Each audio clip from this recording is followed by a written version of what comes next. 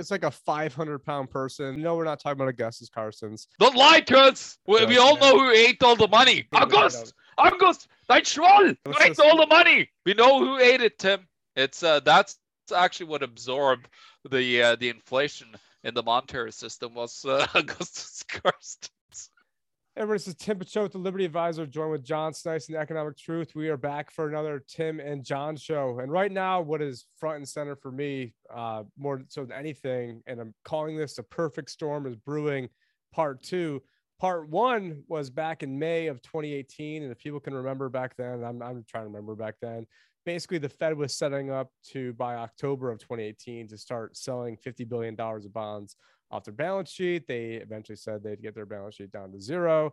Everyone that listens to this knows they're full of crap. And of course, John knows they're full of crap, and Josh knew they're full of crap. We all knew because we don't have Nobel Peace Prize in economics, which is exactly how we were able to figure out that there's no way they could do this. So come October of 2018, when they reached their peak of $50 billion a month, then the stock market started going crazy. And actually, I did a client video update October 3rd.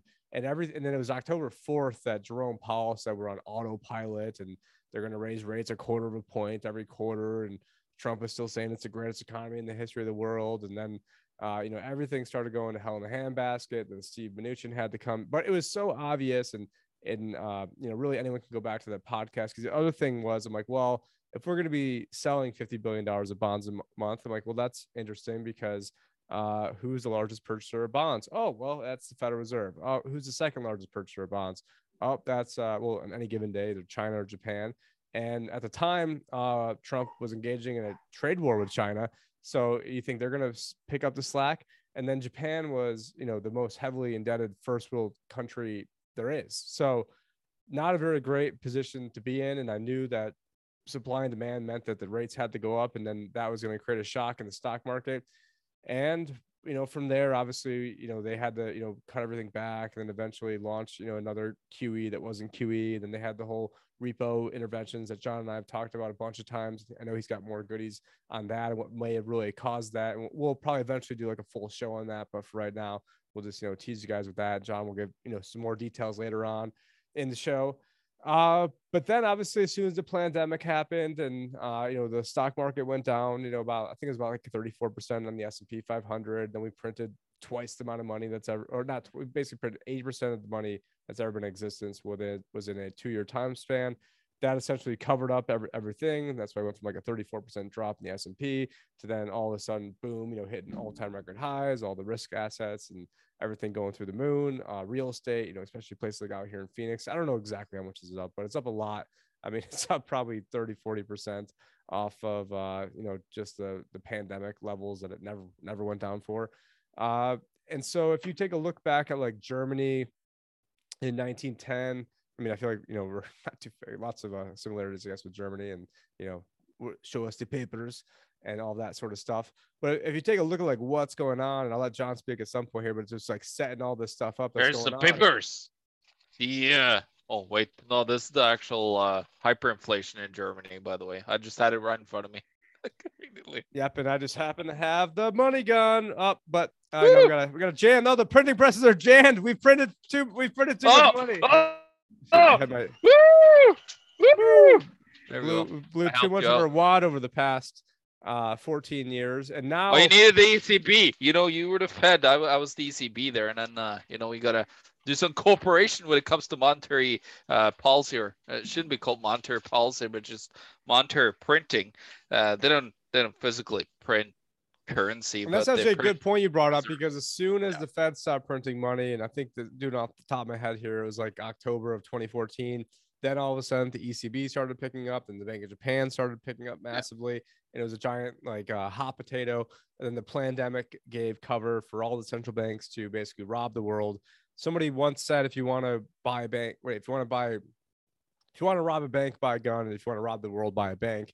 And then, once you're at the central bank level, you're just dealing with a whole nother level of thefts and robbery. But, getting back to the story is that if we were in 1910 Germany, I think their stock market was like 400 and like it went down to like 100. And then, 10 years later, it's 27 million or 23. It's in the, very high level. hyperinflated level. Didn't mean you're doing great. It just meant that, that was trying to, somewhat keep up with the high amount of inflation. But if you're holding on to the cash at the time, the gold marks, you're wiped out, Ren marks wiped out, the Reichsmark wiped out, the Deutschmark eventually went over to the euro. Um, and so from a financial asset standpoint, things would go really crazy. But it's just right now, I thought that the 400 to the 100 was going to happen in March of 2020, if we're doing an analogy. And basically the 80% of all the money that's been printed staved that off for essentially like almost 2 years.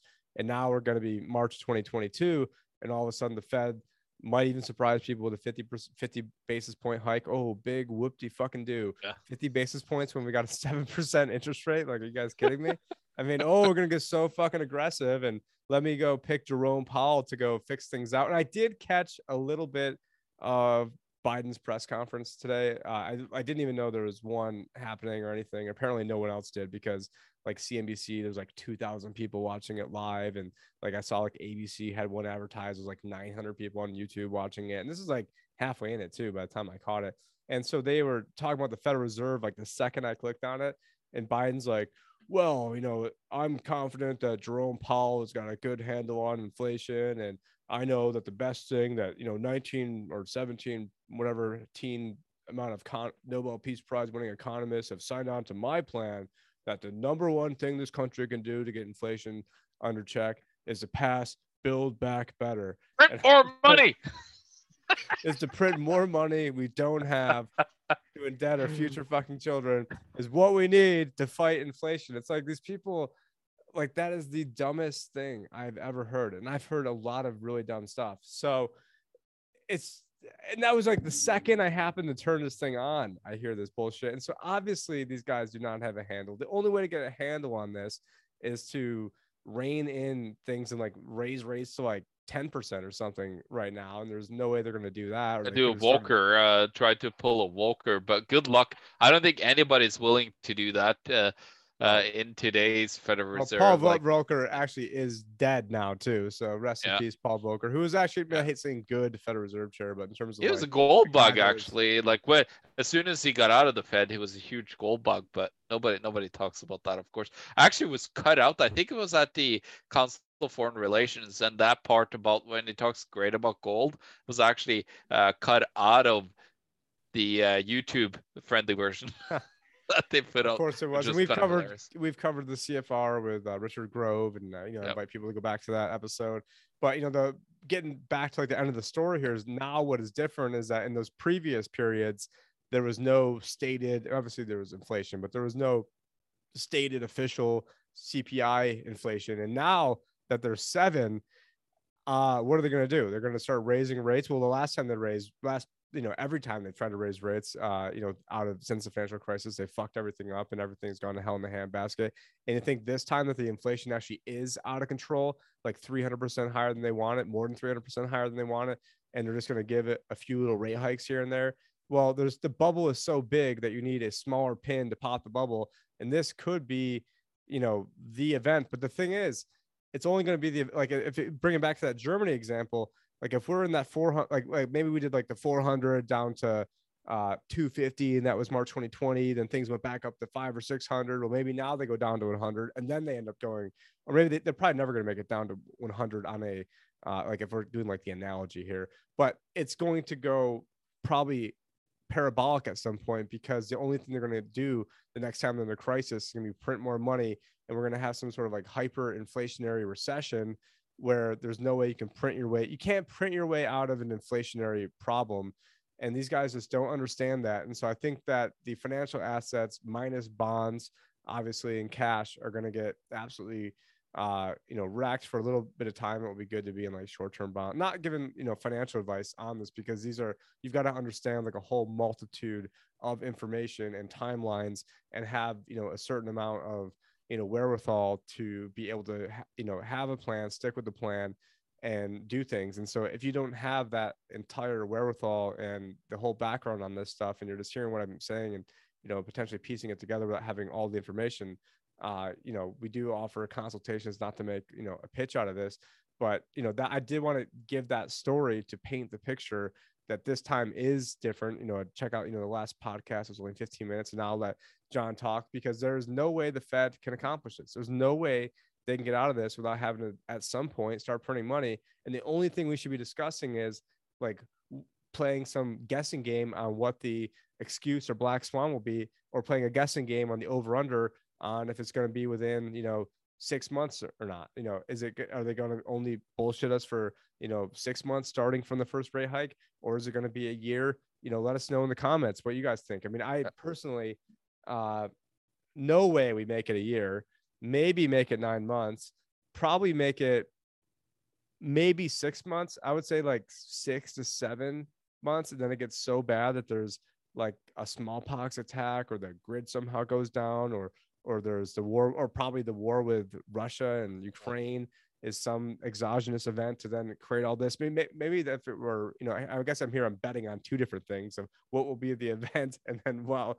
how long till the event. Because you see Biden, like, just the other day is like, oh yeah, it's pretty much inevitable. There's going to be war with Ukraine. We did talk about this a little bit, Scott Horton. But what do you think, John?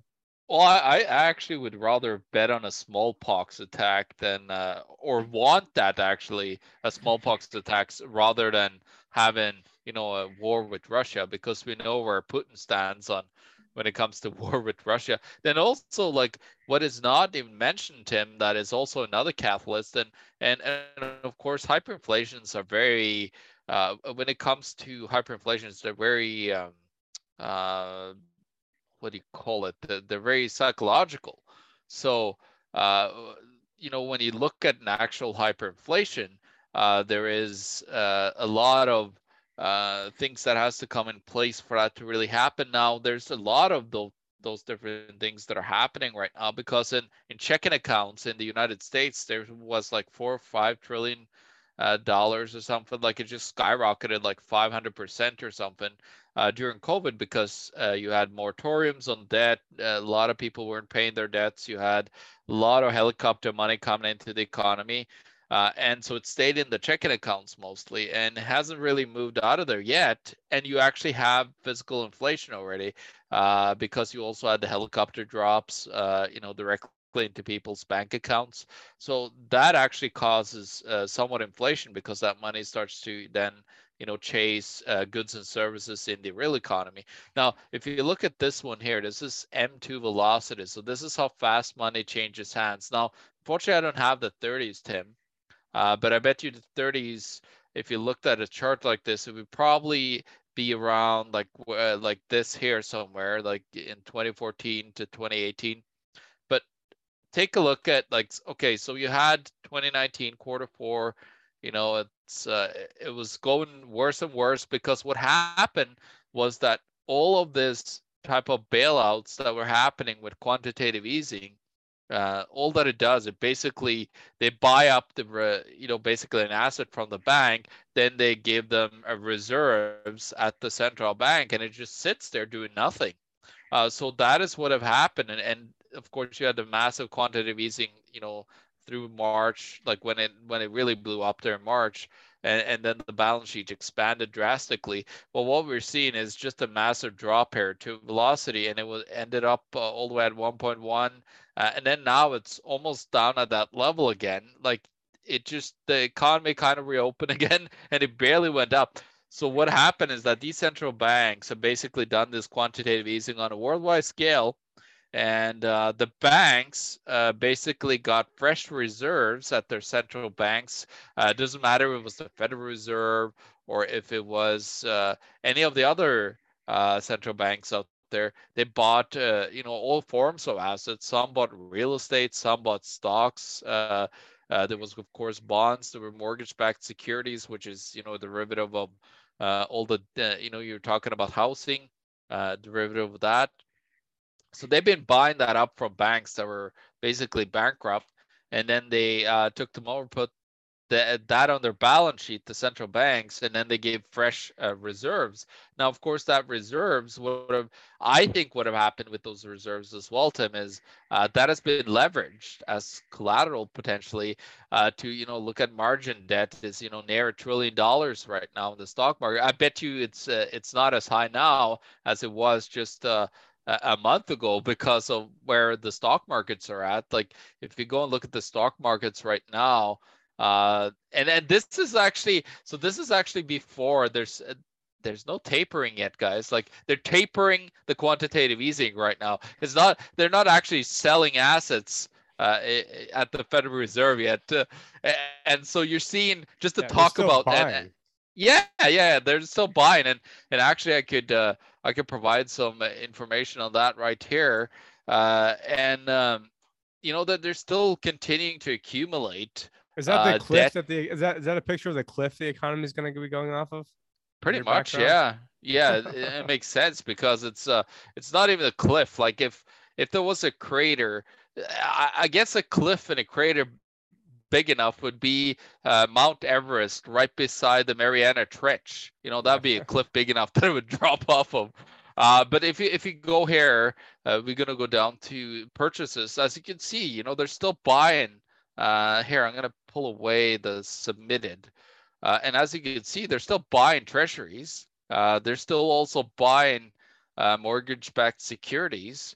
And as you can see, they still continue to do it. Like, there's a few days that they haven't bought anything. As you can see, it goes down to zero. But there's no plan to stop this at all. Like, they continue to accumulate just on a slower scale right now. But as you can see here, here's the Fed's balance sheet. As you can see, it's been steady as we go.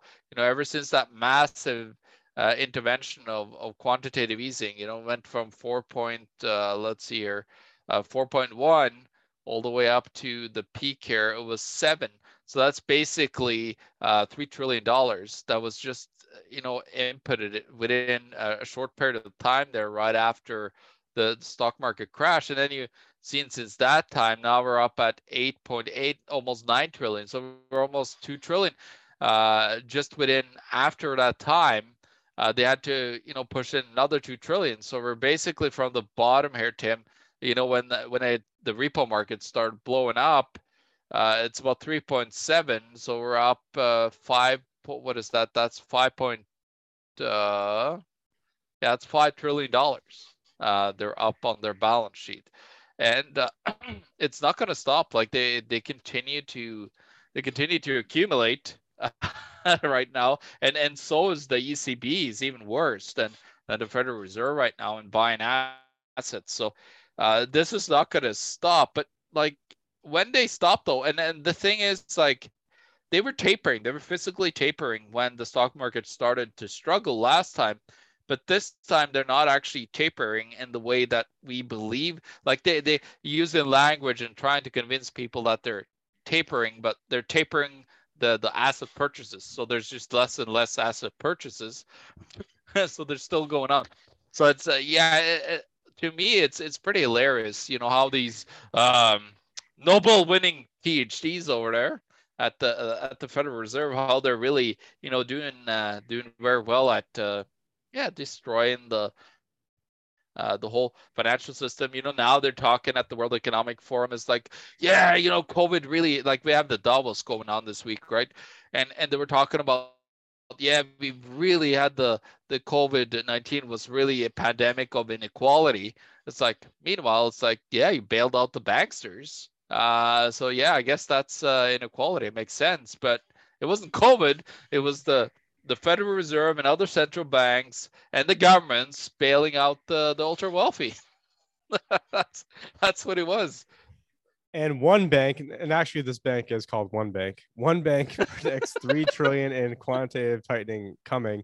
Enter Deutsche Bank, which forecasts that once QT begins, the Fed's balance sheet will shrink from 9 trillion currently to 6 trillion. And actually, then this guy then goes on to Yeah. say that basically that's all going to be reversed at some point when they've got to basically start printing more money. But they think that the peak would just under 9 trillion after QE completes in March before falling back to eventually approach 20% of GDP from over 35% today, and around a third smaller than this peak, at which point will be around $6 trillion. And of course, this is all purely theoretical, even as Reed notes. His personal view is that the balance sheet will have to grow substantially again in the years ahead as the authorities are forced to use financial repression in order to make the growing public debt burden sustainable. We agree with this 100%. The only question is what crisis will catalyze The next explosion of the Fed's balance sheet. Even so, the Fed is increasingly trapped because while it may have no choice but to pivot dovish soon, in 2018, the Fed had the luxury of dovish pivot as inflation trended back down towards 2% and below. And so the thing that's different now is that inflation is 7%. And so there's really, what other tool that they have? I mean, the one tool that they have is basically a 12-gauge shotgun to the face of the economy, and they're going to end up killing it. I mean, so it's just absolutely crazy to think that, that they can just lie about this. And the thing, Tim, is like they made it only 700 billion from the peak. Like it was 4.4, made it to 3.7 within. And what is that time frame? That's like let's see here, 2014 to 2019, basically, when the repo market blew up. So yeah, it's like I gave the example before that it was like, billion. it's like a 500-pound person that lost 10 pounds and then ended up getting to be like 600 pounds. And people are like, oh, well, the 600-pound guy. No, we're not talking about Augustus Carson's, but the 600-pound guy, that's a real inside nerd dork. Well, we all know who ate all the money. Don't lie to us. August, dein Schwoll. Who ate all the money? We know who ate it, Tim. It's that's actually what absorbed the inflation in the monetary system was Augustus Carstens. So for those who don't know, Augustus Carstens is the head of general manager at the Bank of International Settlements. And I think our audience, will kind of know who this guy is. But here's just a little picture of him. I don't know if there's any little picture of him, but here's a picture of him. And he's pretty small there. Yeah, for his Wikipedia page. So this is good picture. The one that he puts on Plenty of Fish or some kind of dating site. When he goes on it. Yeah, the guy is like freaking like Jabba the Hutt or something. Actually, the very first thing it says, would you buy a dieting regime from this man? And it was about Augustus. Oh my God. Hold on. Oh no. This is good. Would you find him? Look at this beauty right here. Yeah. like it looks like a walking Big Mac. Like you just, robbed a McDonald's or something. No, he ate all the money, Tim. Come on. Yeah. He didn't eat too many Big Macs. Now we weren't planning on talking about. I don't know how we got into Augustus Carson's now. Yeah, but we shouldn't be fat shaming, Tim. It was more like inflation shaming that we did right now. Yeah, that guy has a better shot at telling you how to do a fucking Ironman triathlon and how to diet than he does turning this shit around. You know what? Maybe that's the best analogy right on the spot without even thinking of anything. Like I would trust that guy's dieting advice rather than trying to trust him being able to maneuver the way out of the situation. And let's also not forget that back in July, this fat fuck was telling people that, we need to have central bank digital currencies because we want to have the ability to cut you off. And we wanted the ability to block transactions. So you know what? I'm not fast shaming that. I'm being an Italian New Yorker, I'm gonna go after the jugular as hard as I possibly can when I've got some fat piece of shit that's over here trying to enslave humanity that's looking like he's Jabba the Hutt at 400 pounds. So you know what? How about he can look down and actually see you're drunk? Then he can start trying to rule the world, and you can't even rule your own self. God damn it! I shouldn't even be. That guy just pisses me off so much. It's not even funny.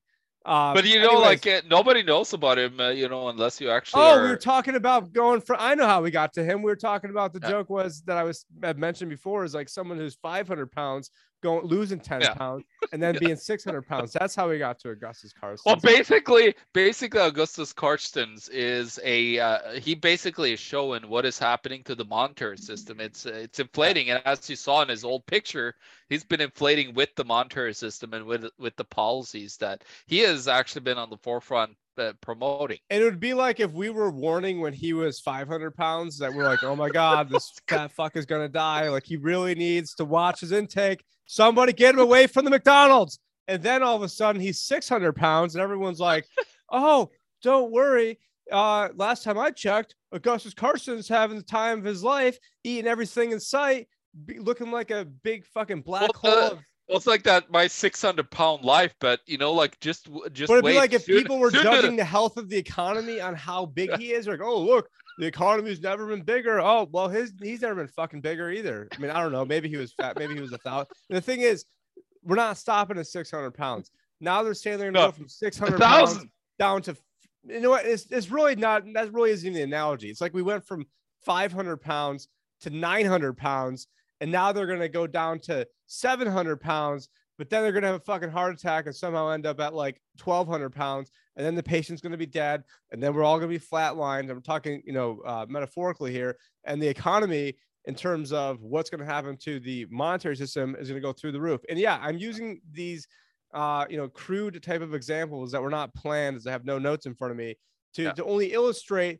that this little example is going to be a walk in the fucking park compared to what's coming down the road when the whole monetary system blows up. And I'm not advocating any violence. And I actually, speak of advocating violence to people that weren't, I know two of the people who are, I know at least one of the guys who just got charged. I shouldn't laugh here. Who got charged with seditious conspiracy? It's actually like a local guy who goes to, a lot of different like freedom events. And I definitely, he was a big fixture in the Ron Paul type crowd. That's a whole nother story about how they're trying to railroad Ed Vallejo, like this, 63-year-old guy that, walks like a 63-year-old guy that, he was going to lead some sort of revolution. I mean, he was there probably in case like Antifa or the FBI or the government were going to, mow down a bunch of Trump supporters or something, and then maybe having some sort of response. But he didn't even do anything with any weapons when, or even was at the protest when all the January 6th, insurrection was going down. And if he was planning an insurrection,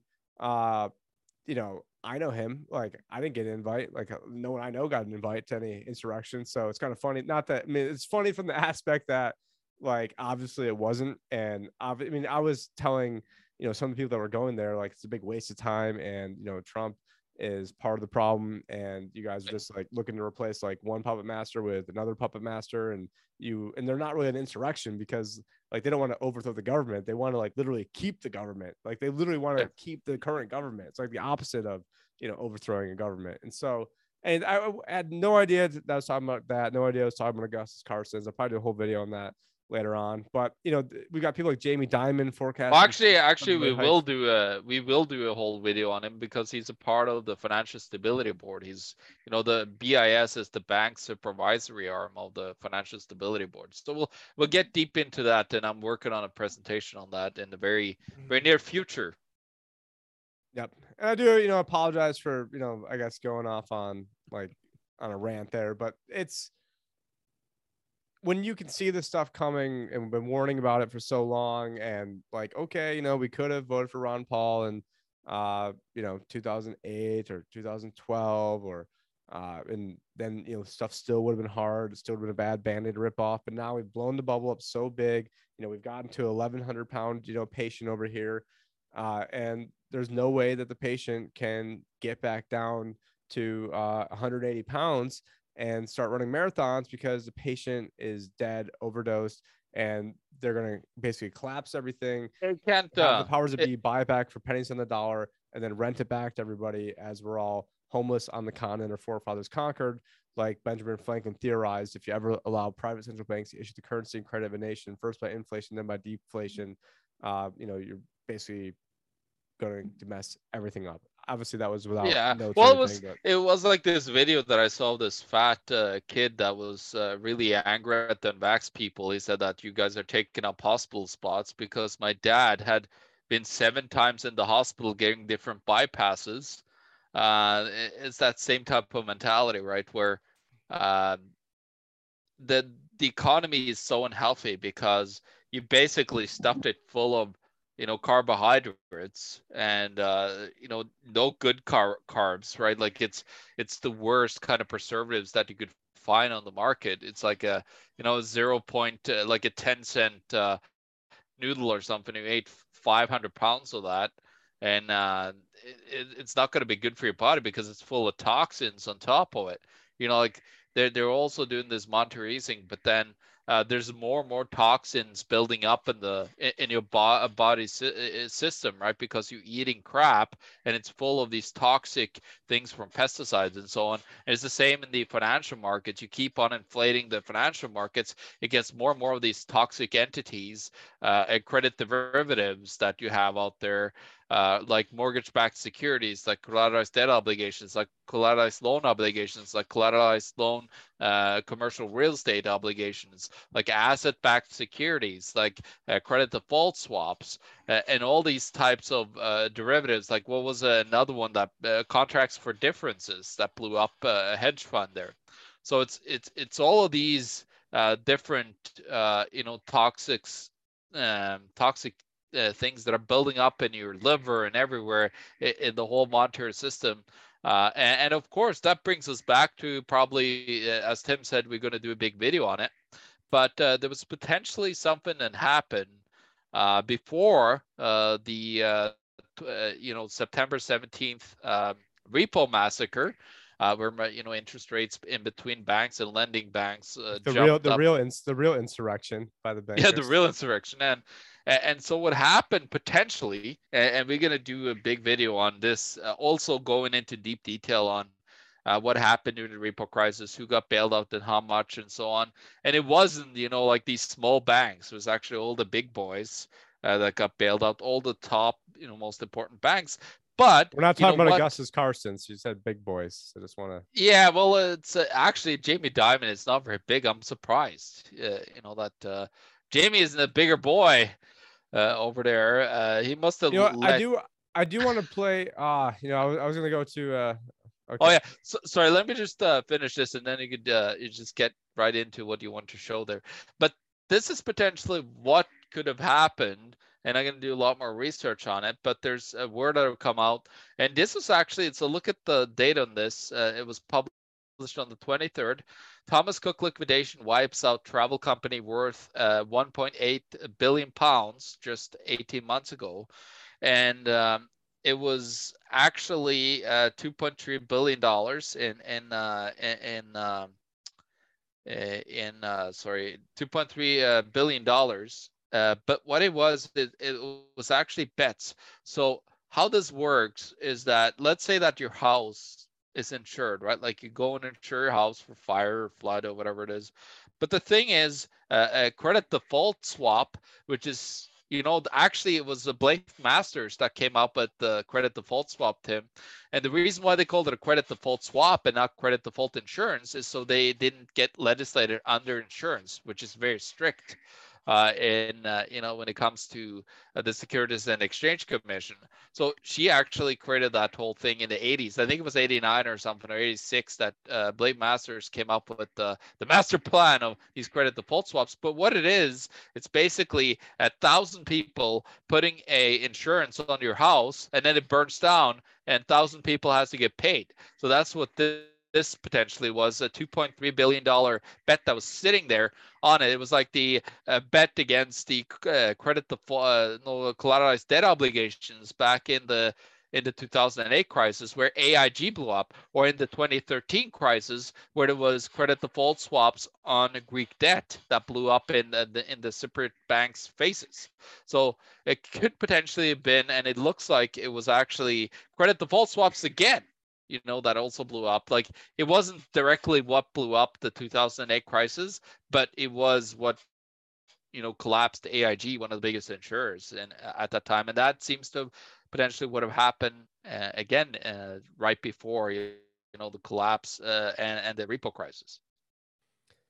Yes. And, as we're talking about, the patient that's 1,100 pounds trying to get back down to weight, one of my favorite things, not my favorite things, one of my favorite quotes from CNBC is when they had the former Dallas Fed, I don't know if you know where I'm going with this, had the former Dallas Fed president, Richard Fisher, on, and they asked him, and this was, I think, in 2016 or maybe even before then.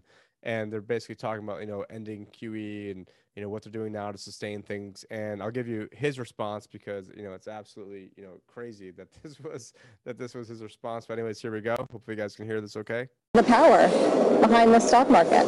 I think that power is running its course. I like to say that we injected cocaine and heroin into the system, and now we're maintaining our Ritalin. How's that? Yeah, so they were injecting pretty heroin similar and to the food into the system, and it's like we basically skipped. That was 2016, pussy shit. Now we're like at fentanyl and like car bomb fentanyl and whatever. the kids have cooked up nowadays that might be even stronger than that. But it's basically like we've got like Chinese, heroin, fentanyl, We got some kind of meth. I think we're on some kind of meth right now. nanotech. I mean, no, I think fentanyl is even worse than meth. So Yeah. I mean, some of that stuff that's like super.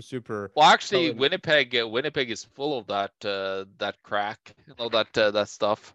And we actually had a guy that was high on it. And this brings another analogy. Sorry, me and Tim are all into the analogies today, but And for brings another analogy. anyone What that was it? thought John could Yeah. go one show without mentioning Winnipeg, there we've lost that one too. Yeah, And sorry. we've said the SSP.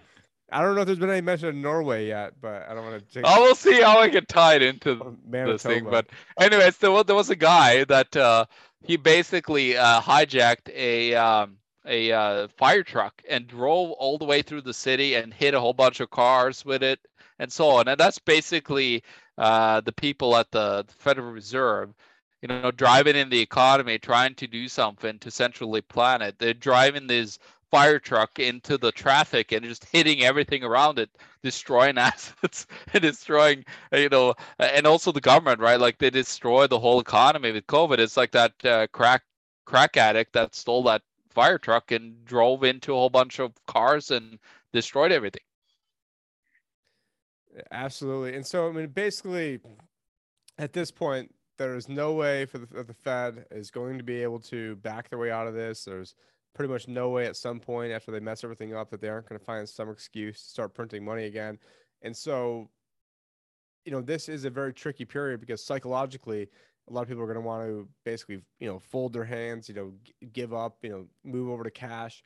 And then the problem is when you're sitting in cash, and then all of a sudden you're going to experience a hyperinflation. Then at that point, thanks for playing. And that's why, people are buying real goods.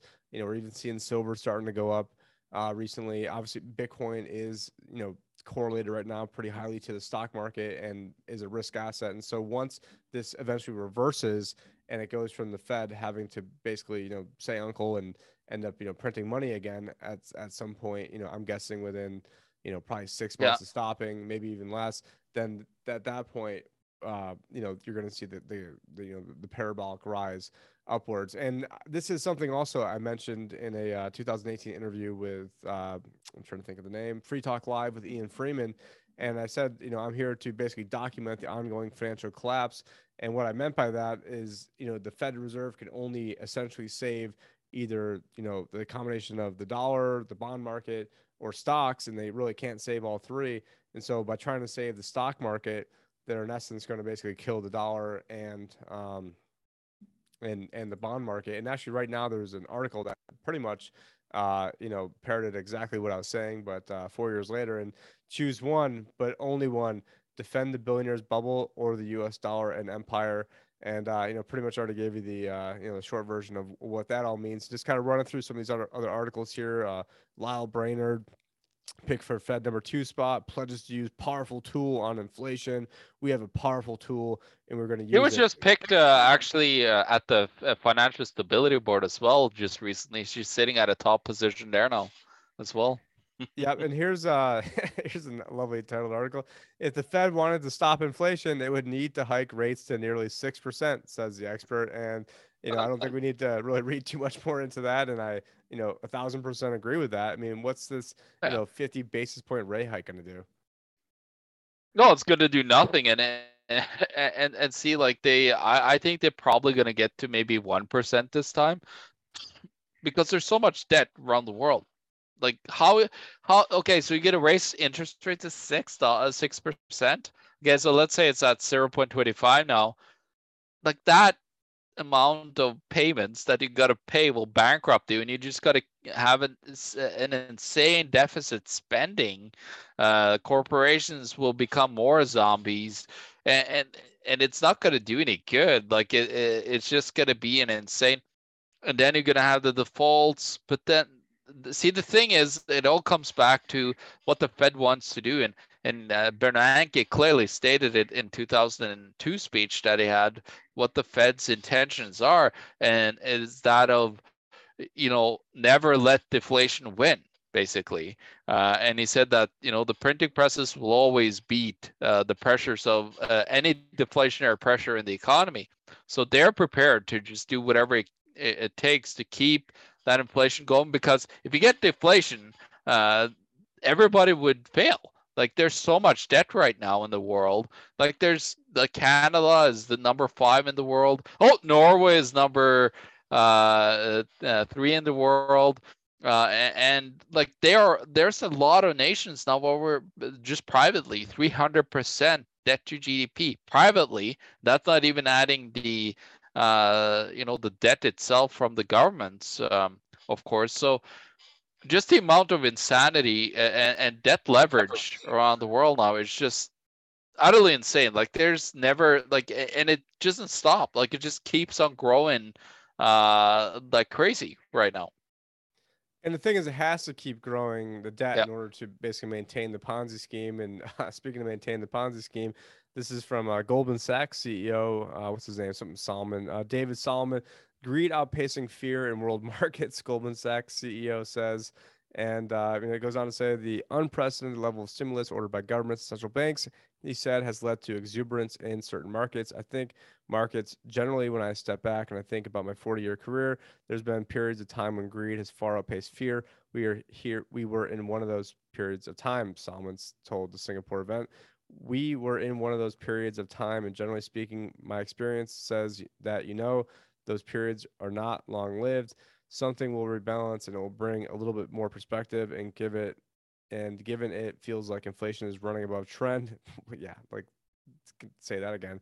Chances are interest rates will move up, and that will take. I mean, who is this guy? Chances are interest rates will move up. Yeah, they're fucking going up, and they're telling us they're going up. Like, Oh, well, go and pull up the 10-year, Tim, when you have a chance. The boom, 10-year got a US chance bond. right there. Yeah, look at Let me that. just refresh it. So it's not like where it was back in. Yeah, it's actually a 2-year. I think it's like a 2-year high right now, basically. Yeah, I mean, a month ago it was Yeah. 1.3. Yeah, and it was basically right at the new year. You had a massive, actually, reverse repo position sitting at the Federal Reserve's 1.9 trillion, almost $2 trillion. It dropped down to 1.5 something, and then right after that, interest rates just started to skyrocket. Like, not if you go and look further back, they look like a tiny little blip still on the massive charts, but they're actually starting to move quite drastically upwards. Yeah, go ahead, Tim. I mean, the last time we were in this position was in January of 2020, and so what they have to do after that, they had to have like the craziest pandemic, bullshit. Everything that's going on now is a cover for the system. So I mean, I don't know how they're going. And I have said this numerous times. I say this a lot in my client videos that I do for them, is that essentially 3% in 2018, 2019, that was sort of like the danger zone. But now we've got so much more debt going on that essentially 2% is now what I'm now deeming the danger zone. And we're not very far away from the danger zone, are we, John? We're getting there. So it's gone up a lot since you said that. I was waiting that it would take a little bit longer to get there, but it didn't take more than like a couple of weeks now, and it's gone up 0.5 basis points. No, sorry, 50 basis points. Yeah, 0.5. Yeah.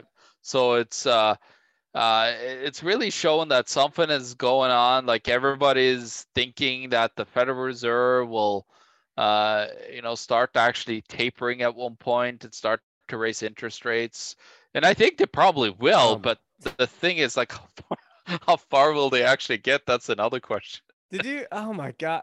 Here I am. I'm on Yahoo Finance, and there's like a Valentine's Day ad with two guys kissing in the background. I mean, I'm not like some homophobe or something, but like, can I even go to fucking Yahoo Finance without seeing two dudes kissing?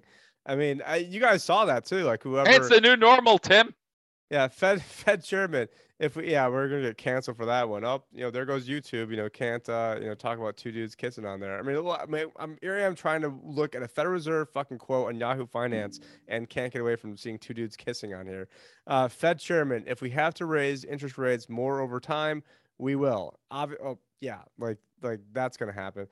Paul Tudor Jones warns of major shift that will have serious consequence for the markets. And, obviously talking about the rates going up and how the things that performed the best since March of 2020, in his words, that he thinks are going to be basically the things that end up doing the worst going forward. And that's, sort of like ARC innovation funds, pretty much to a T. Fed Chair Jerome Powell, inflation poses a major threat to the job market. And, these guys are completely clueless. I mean, there's, no way they can actually like raise rates to any meaningful, level without What did it make it to last time? To 2.25? Yeah. And then up from what? I think was it 0.75 at the time, or I forgot where they went from, but it wasn't very far anyways. Well, I mean, this story tells you exactly what's going on in the American economy. It's the economy. Average American worries about finances this many times a day. And saying a new study reveals that 3 in 10 people would give, well, actually, I thought I was reading something else, but it says this is even more shocking. 3 in 10 people would give up basically sex for the ability to retire today. So I wasn't even planning on talking about that. I was looking for, I think it's one of these things where I clicked on it, talking about real that 6 to 10 Americans agree that living through the pandemic has made younger generations smarter about the finances, blah, blah, blah. But it was something where I think it was like they worry about their finances 5 times a day. I think I clicked on an article that said something like that. Well, I actually heard on the radio as well today here in Canada that I think it was like 50% has less than $200 in their account, and most people actually are. I think it was like as much as 70% were worrying about actually being able to might have to declare bankruptcy in the next like 2 to 5 years or something like that. So that's how bad it is here. And, and as I said, Canada's number 5 when it comes to most debt in the private sector. And then, of course, Canada's increased their GDP. I think their debt to GDP, the government now, because they doubled the government debt from 1 trillion up to now basically $2 trillion because of Trudeau's insane interventions. Yeah, it's just really worsening. And who lost the most? It was the pandemic of inequality. They're saying, we're at the World Economic Forum. Yeah, it's because of governments intervening, bailing out all the rich people together with the central banks. And we wonder, they gave a little bit of crumbs, though. I guess you got some, peasant Timmy. You got direct deposits that you couldn't stop or something, right? You didn't take. Did you ever take any of those loans? I don't think you did, right? Or I did. I mean, I ended up taking one. It was basically one of them ended up being free money. Another one was like 2% interest. But I mean, the thing is, like, if the money's going to be weaponized against me, it might as well take it out. And I mean, I did buy gold or something. Yeah, buy some good assets. You can buy physical assets. I mean, and the thing is, I think we'll cut the normal financial part of the show now, and we'll probably get into some pandemic stuff that YouTube doesn't like. So if Zach, if you could basically cut this now, and for the other people listening to this or watching this on YouTube, which apparently I got my stats today and said I had no new subscribers last month, even though we somehow last month went from like 2,999 to 3,000. So thank you, 3,000 of you guys are out there, but you really need to be listening to us on we're just grateful that you're even listening to us. But if you are going to timandjohnshow.com, going to Odyssey, going to BitChute, going to Float, where I think it's posted on there, I know it's enemy platform too, but it's on things like iTunes and Castbox and all sorts of different places that you guys can listen to this as well. But anyways, that's going to do it for the regular portion. PG, not that was like super PG, but the stuff that maybe YouTube does not want us talking about, they tube them tube those tubes. But anyways, thank you guys so much. Now we're gonna jump over and catch us on those other spots, because I'm sure they're not gonna like us talking about things like life insurance CEO says deaths up 40% among those aged 18 to 24. And this is non-COVID related deaths too, I guess the overwhelming majority of this. And I don't have the exact number right. I'm sure it's probably okay. Just to give you an idea of how bad that is, a 3 sigma or a 1 in 200 year catastrophe would be a 10% increase over the pandemic. So 40%, the article goes on to say, is basically unheard of. So we're talking a 3. So this is what would that be then? Like a 12 sigma event. That we're talking like something. Like, is that an extinction event? Like a ice age? ELE, like what do they call those extinction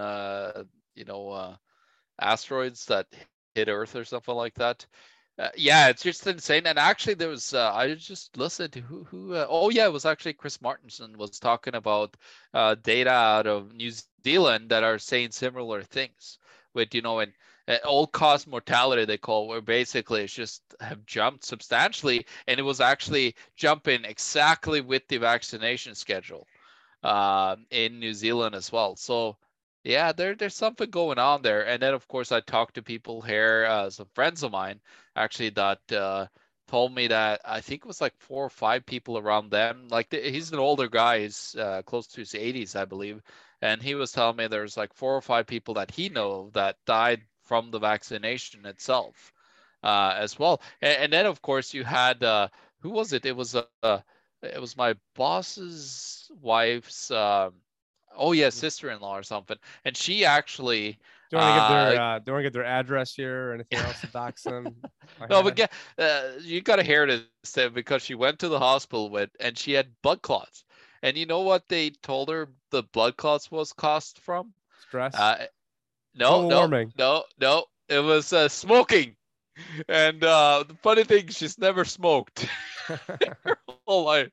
And of course she had taken the shots, and now actually she has some nerve damage and all this stuff that and she's of course like livid, that this has happened to her, because there's like microclotting happening, and that's been reported everywhere by a whole bunch of like top people that are not supposed to be talked about on real news media. It's been reported everywhere, including on systems like VAERS, Vaccine Adverse Reaction Reporting System in the US, and the yellow card reporting system in the UK, and so on. So there's so much problems with this, and not to mention this girl, a friend of mine here in town, her girlfriend, she was an athlete, and she is now paraplegic because of the vaccine.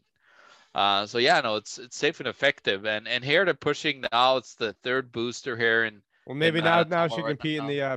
the Paralympics or the Special Olympics. So I mean, she doesn't Yeah, have there to. you go. Since she wasn't born a man, she can't just go and say she's a woman and make things easier. So now she can go compete in the Paralympics. Well, when are we gonna see a woman trans, winning a men's competition, Tim? Never, unless yeah. And then I did see that one out of Penn swimmer like finally lost, and they actually lost to a University of Yale trans swimmer, and so it was like one trans swimmer finally took down the other trans swimmer. Well, And I'm all for it. Like, do what you want, but like compete in a right class. Like, you can't just like go in and compete against women when you're built like a man. These weren't like even like mediocre men. Like these were men who were like second in the fucking Ivy League powerhouses that then became women because they felt like it, like their senior year. And the guy who I first heard like report on the Yale one was this guy Mike Slater, who was like super standout swimmer, like all-time greatest swimmer, pretty much like in like the Syracuse region. And now he's like a conservative commentator, I think, in like San Diego. And I saw him on Instagram talking about it, and it was actually the Yale swimmer, and he was a Yale swimming alumnus, where dude was just an absolute beast. But it's like, what it's the saying that all of a sudden like you can just go say you're a woman and start compete, like being like at D1 fucking swimming level, you're like a heartbeat away from the Olympics, and then you can then say you're a woman and start just completely just dominating them. I mean, is that really anyone think that that's like actually good for like women's morale? But I do want to get back to this life insurance article, and I have not listened to this, but it says, so the CEO in his own words, they are mandating vaccines in the workplace and raising premiums in lower vaccinated countries because they are mistakenly guessing here initially. These premiums will change to higher vaccinated areas as the time moves on, is my guess. And here we go. Is that we offer group life and disability insurance to employers. And we are seeing right now the highest death rates we have ever seen in the history of this business, not just at One America.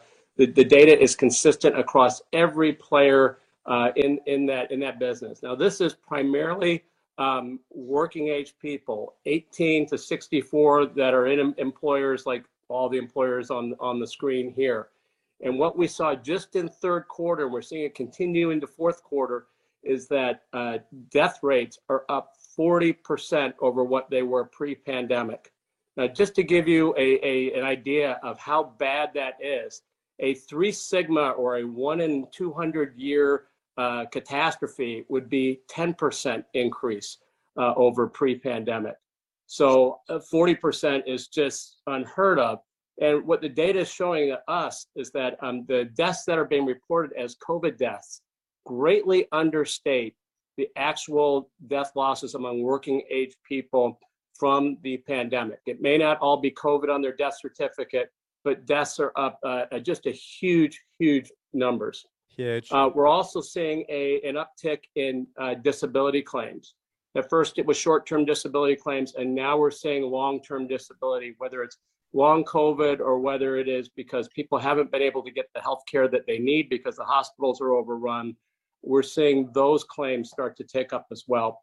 And for One America, we expect the costs of this are going to be well over $100 million. And this is our smallest business. So it's having a huge impact on that.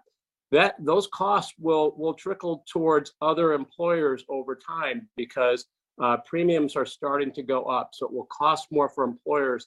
And most of us in the industry are starting to target and to add premium loads onto employers that are based in counties that have low vaccination rates. It's just typically what we would do for underwriting when you have a risk factor like that.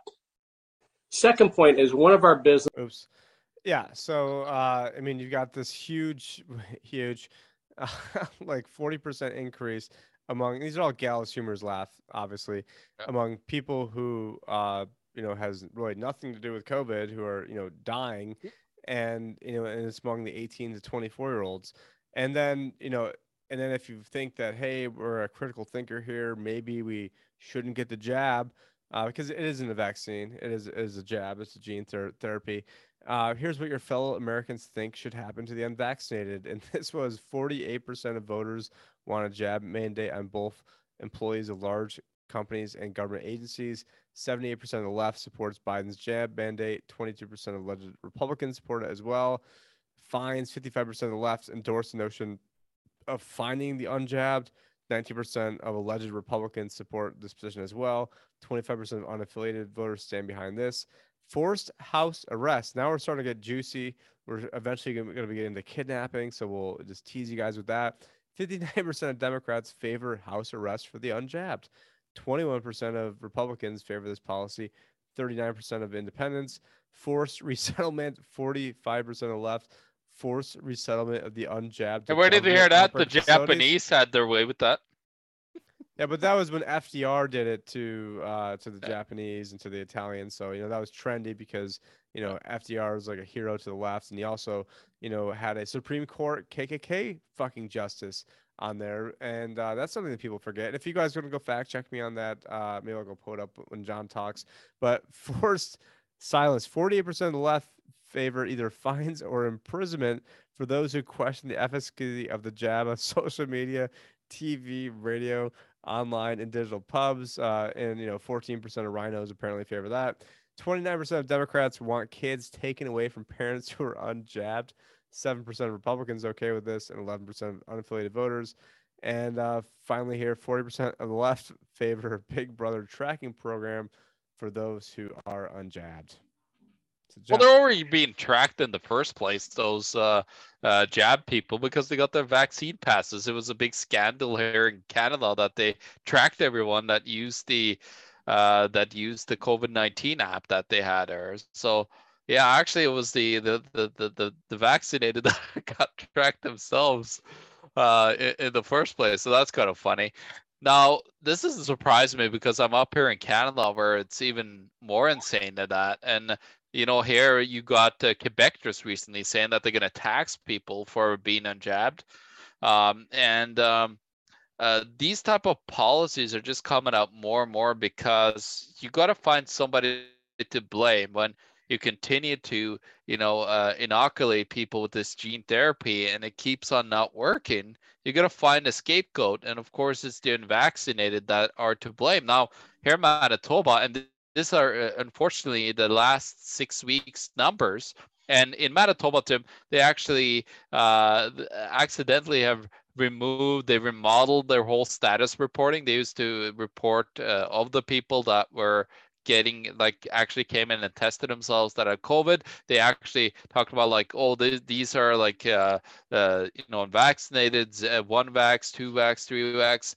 They actually used to report that, but then they took that away as it started to deteriorate rapidly. It happened within a week, Tim, where it just flipped, and suddenly it was like the vax, like the double vax, are getting like severely sick because of actually it seems like the vaccine is making the your immunity even worse off after a certain period of time after you're taking it.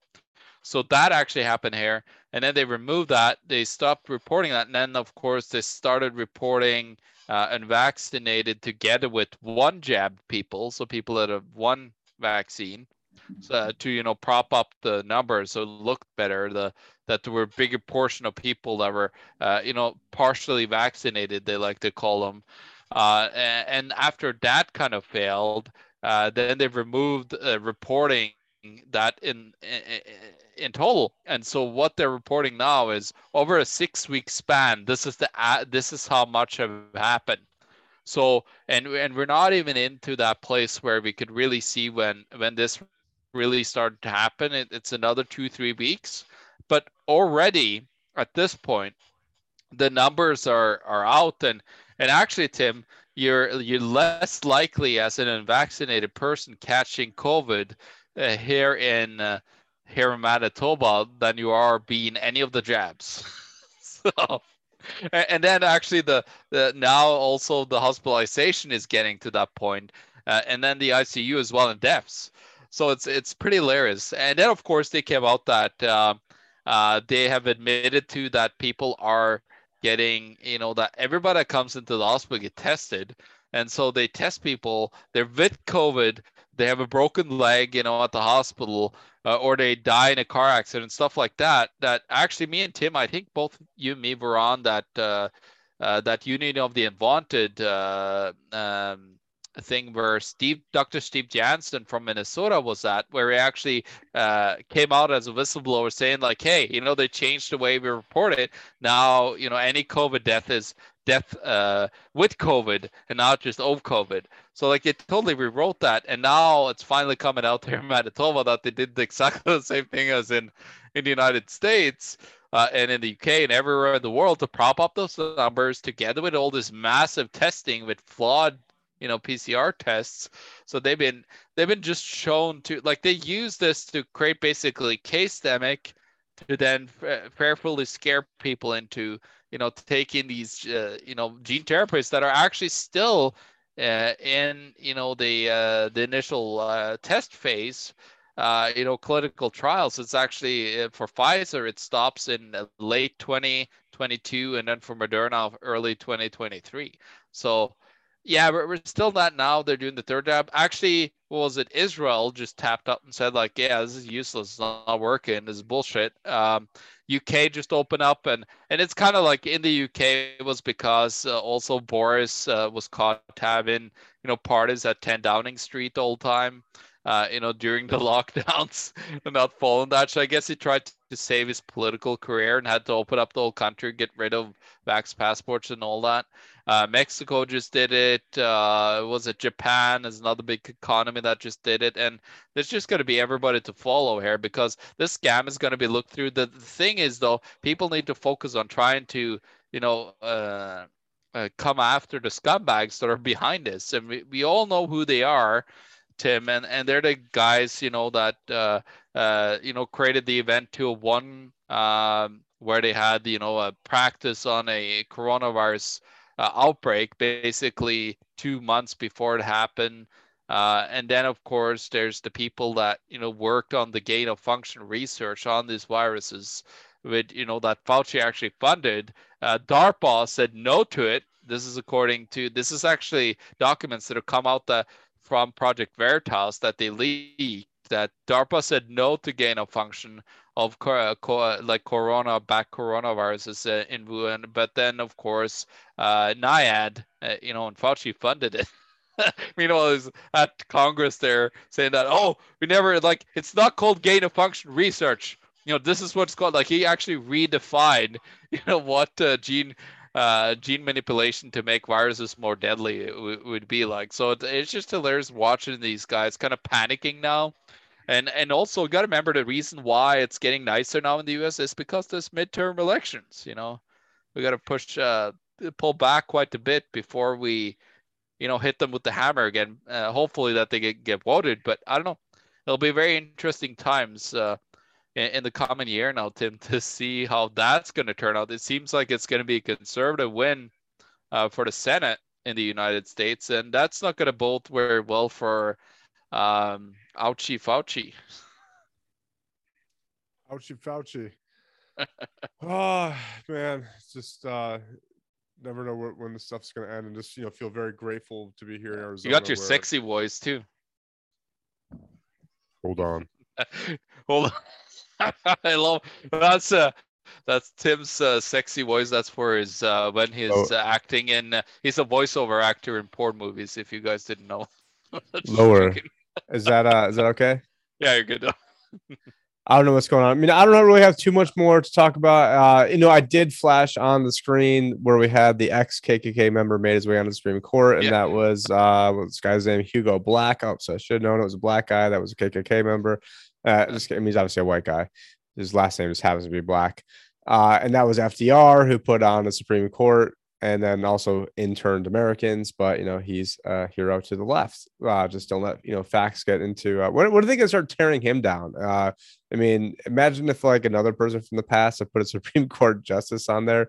Maybe you want to comment on this, but I see supermarkets report food shortages after Canada imposes trucker vax mandate. And I don't know, you seen any shortages of food up there, or is it just starting? I mean, they're talking about like oranges and bananas. A little bit. What you got to remember, they just implemented the vax mandate for truckers, and that's actually both for truckers going in from Canada to the United States and the other way. So what we got to remember, in Canada, all the fresh produce that we get in our store, about, I think it's like as much as 80% actually of that comes from the United States and Mexico. So if you then impose that mandate on drivers now, what was a minor, like we've had some issues here. We have a lot of actually on our electrical side right now, Tim. We got like I work with an electrical company, and they're looking at like 4 or 5 months delivery on some of their big, like we're talking about big aluminum boxes with massive switches for services and stuff for big buildings.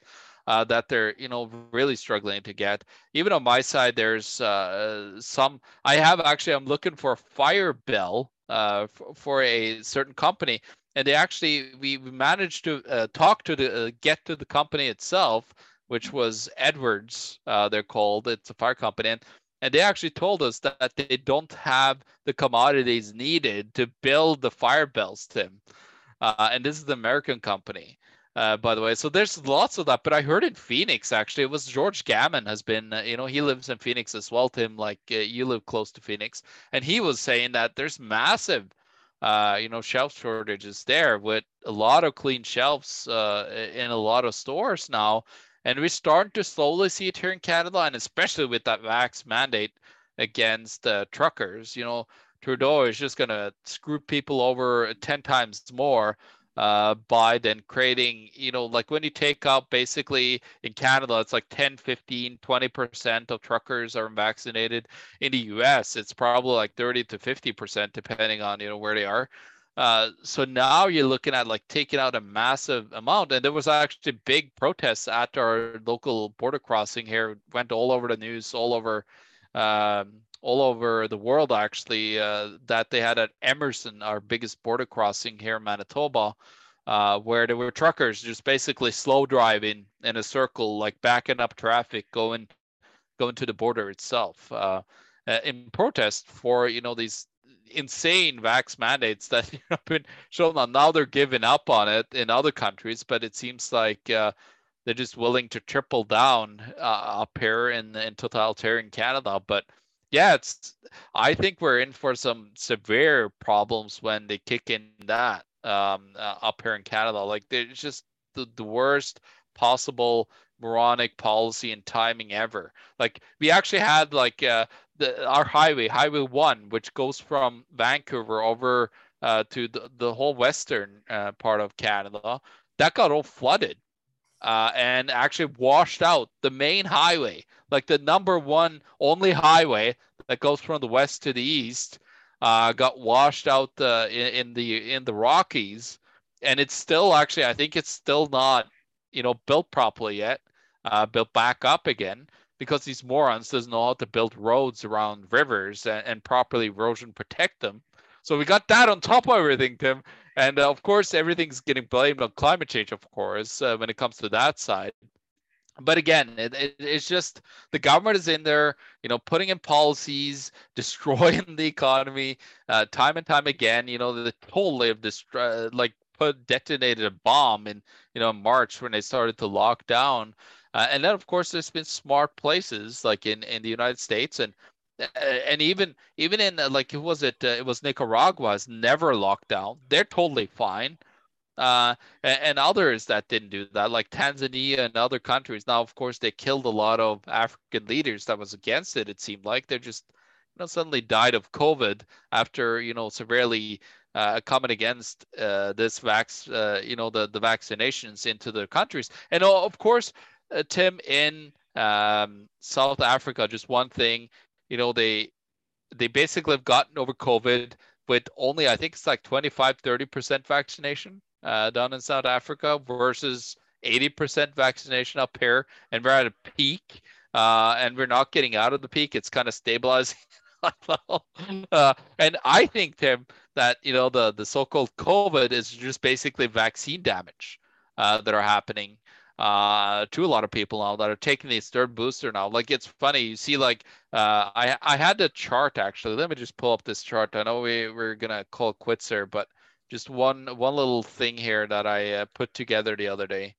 And as you could see here, you could see the two charts. Like here, you got 2001, and see March, May, they start to vaccinate, and suddenly you got like late in where we at? They're probably in August, September. It starts to peak up, and then again in like later in the year let's see where we're at here. Yeah, this is the last year, so not too many vaccinated. But look at this, like it just totally goes through the roof, right? In a massive peak, and this happened in every country. But as you can see, like doesn't seem like those vaccines work. But as you can see, the third booster dose started to come in, and suddenly the spike comes like crazy. As they're, like now they're at like 30 something, 35, 40% or whatever of the third booster here. A lot of people are not getting it because they're seeing through the scam, what's going on here. So it's good. It's a lot of good news, but there are some very bad news as well that have been done by these governments, blaming COVID. Meanwhile, it was them that actually locked down the economy and totally destroyed it to begin with. Yeah, no, I mean, I think COVID basically, a souped up flu from last year that got rebranded, and then they had to then, rebrand basically the common cold as Omicron. Yeah. And the real serious deaths are probably from the people that were jabbed, not from the people that, the unvaxxed over here. So, but anyways, I think without getting into too many more rabbit holes, I think that's a good place to finish up. Obviously, I did flash on the screen too that England ends all COVID passports, mask mandates, and work restrictions. And basically, people need to keep standing up. And I think it's not, a coincidence that, here, I was never wearing a mask and going through and being like one of the only people around. And guess what? In my area now, I mean, then that then helps inspire other people. And I mean, now it's the point now in Phoenix where it's so good that, I mean, it's just weird that no one ever, brings us some of that list of like, Florida and Texas seem like they get all sort of the street cred. But, I've been to both places, and I would say there's a lot less pressure here than there is there, and absolutely loving it out here. Love the, rugged individualism that is out here. So, I mean, if you're stuck in some place that sucks in the United States and you want to go to a place that doesn't suck and you like hot weather, Phoenix is definitely the place. Just don't bring any, obviously you're listening to me, you're probably not bringing any bad politics down there, down this way. And yeah, it's a very America type place. Love living here, not to make it a commercial about Phoenix. Actually wait to move here because I'm renting, and so I need like the housing market to crash a little bit to then jump in at a much more attractive price, especially once the interest rates start going up, and then move here. To then help the home that I would then buy to then go back up in value would then be awesome. So, anyways, thank you, John, for dropping all your knowledge. They can find you at the economictruth.org. Not sure if there's anything else you want to pimp, but you guys can find us at timandjohnshow.com, the libertyadvisor.com for information on all sorts of things. And we do have, I almost said COVID. We do have crypto IRAs, which is actually a lot more exciting than having COVID. So if you have crypto IRAs, you can get actual crypto into your IRA, not a derivative of it. This is something new that it's a different way of doing it ever since, and it's the right way. I mean, you've got actual Bitcoin, actual Ethereum in retirement accounts. You want to get ahead of what's ever eventually going on. And yeah, things might still keep going down for a little bit, but eventually the end result is they're going to print more money. In my opinion, there's going to be a hyperinflation of financial assets, except for bonds. And you want to be prepped ahead of time. TheLibertyAdvisor.com. John, anything else you want to leave the people with? Oh yeah, you're probably heading towards the Venezuela type crack up boom, basically, in the stock market that they had. And yeah, but anyways, you can find me at the economictruth.org. As Tim said, you could go and look up my books on Amazon or even order them directly from me as well. And lots of reports. I have the Economic Truth report now that is out. You could find that on the website there as well. It's exclusively on Odyssey. I didn't care to put it out on YouTube, but also it's exclusively on a free speech platform because that's what I support. I don't support YouTube. We're just on there to still have a voice on there, but me and Tim, we don't care about it. So yeah, check that out. And yeah, let's get prepared, guys, because it's just gonna get crazier as these morons double and triple and quadruple down on their stupid policies. Yeah. Peace out, guys.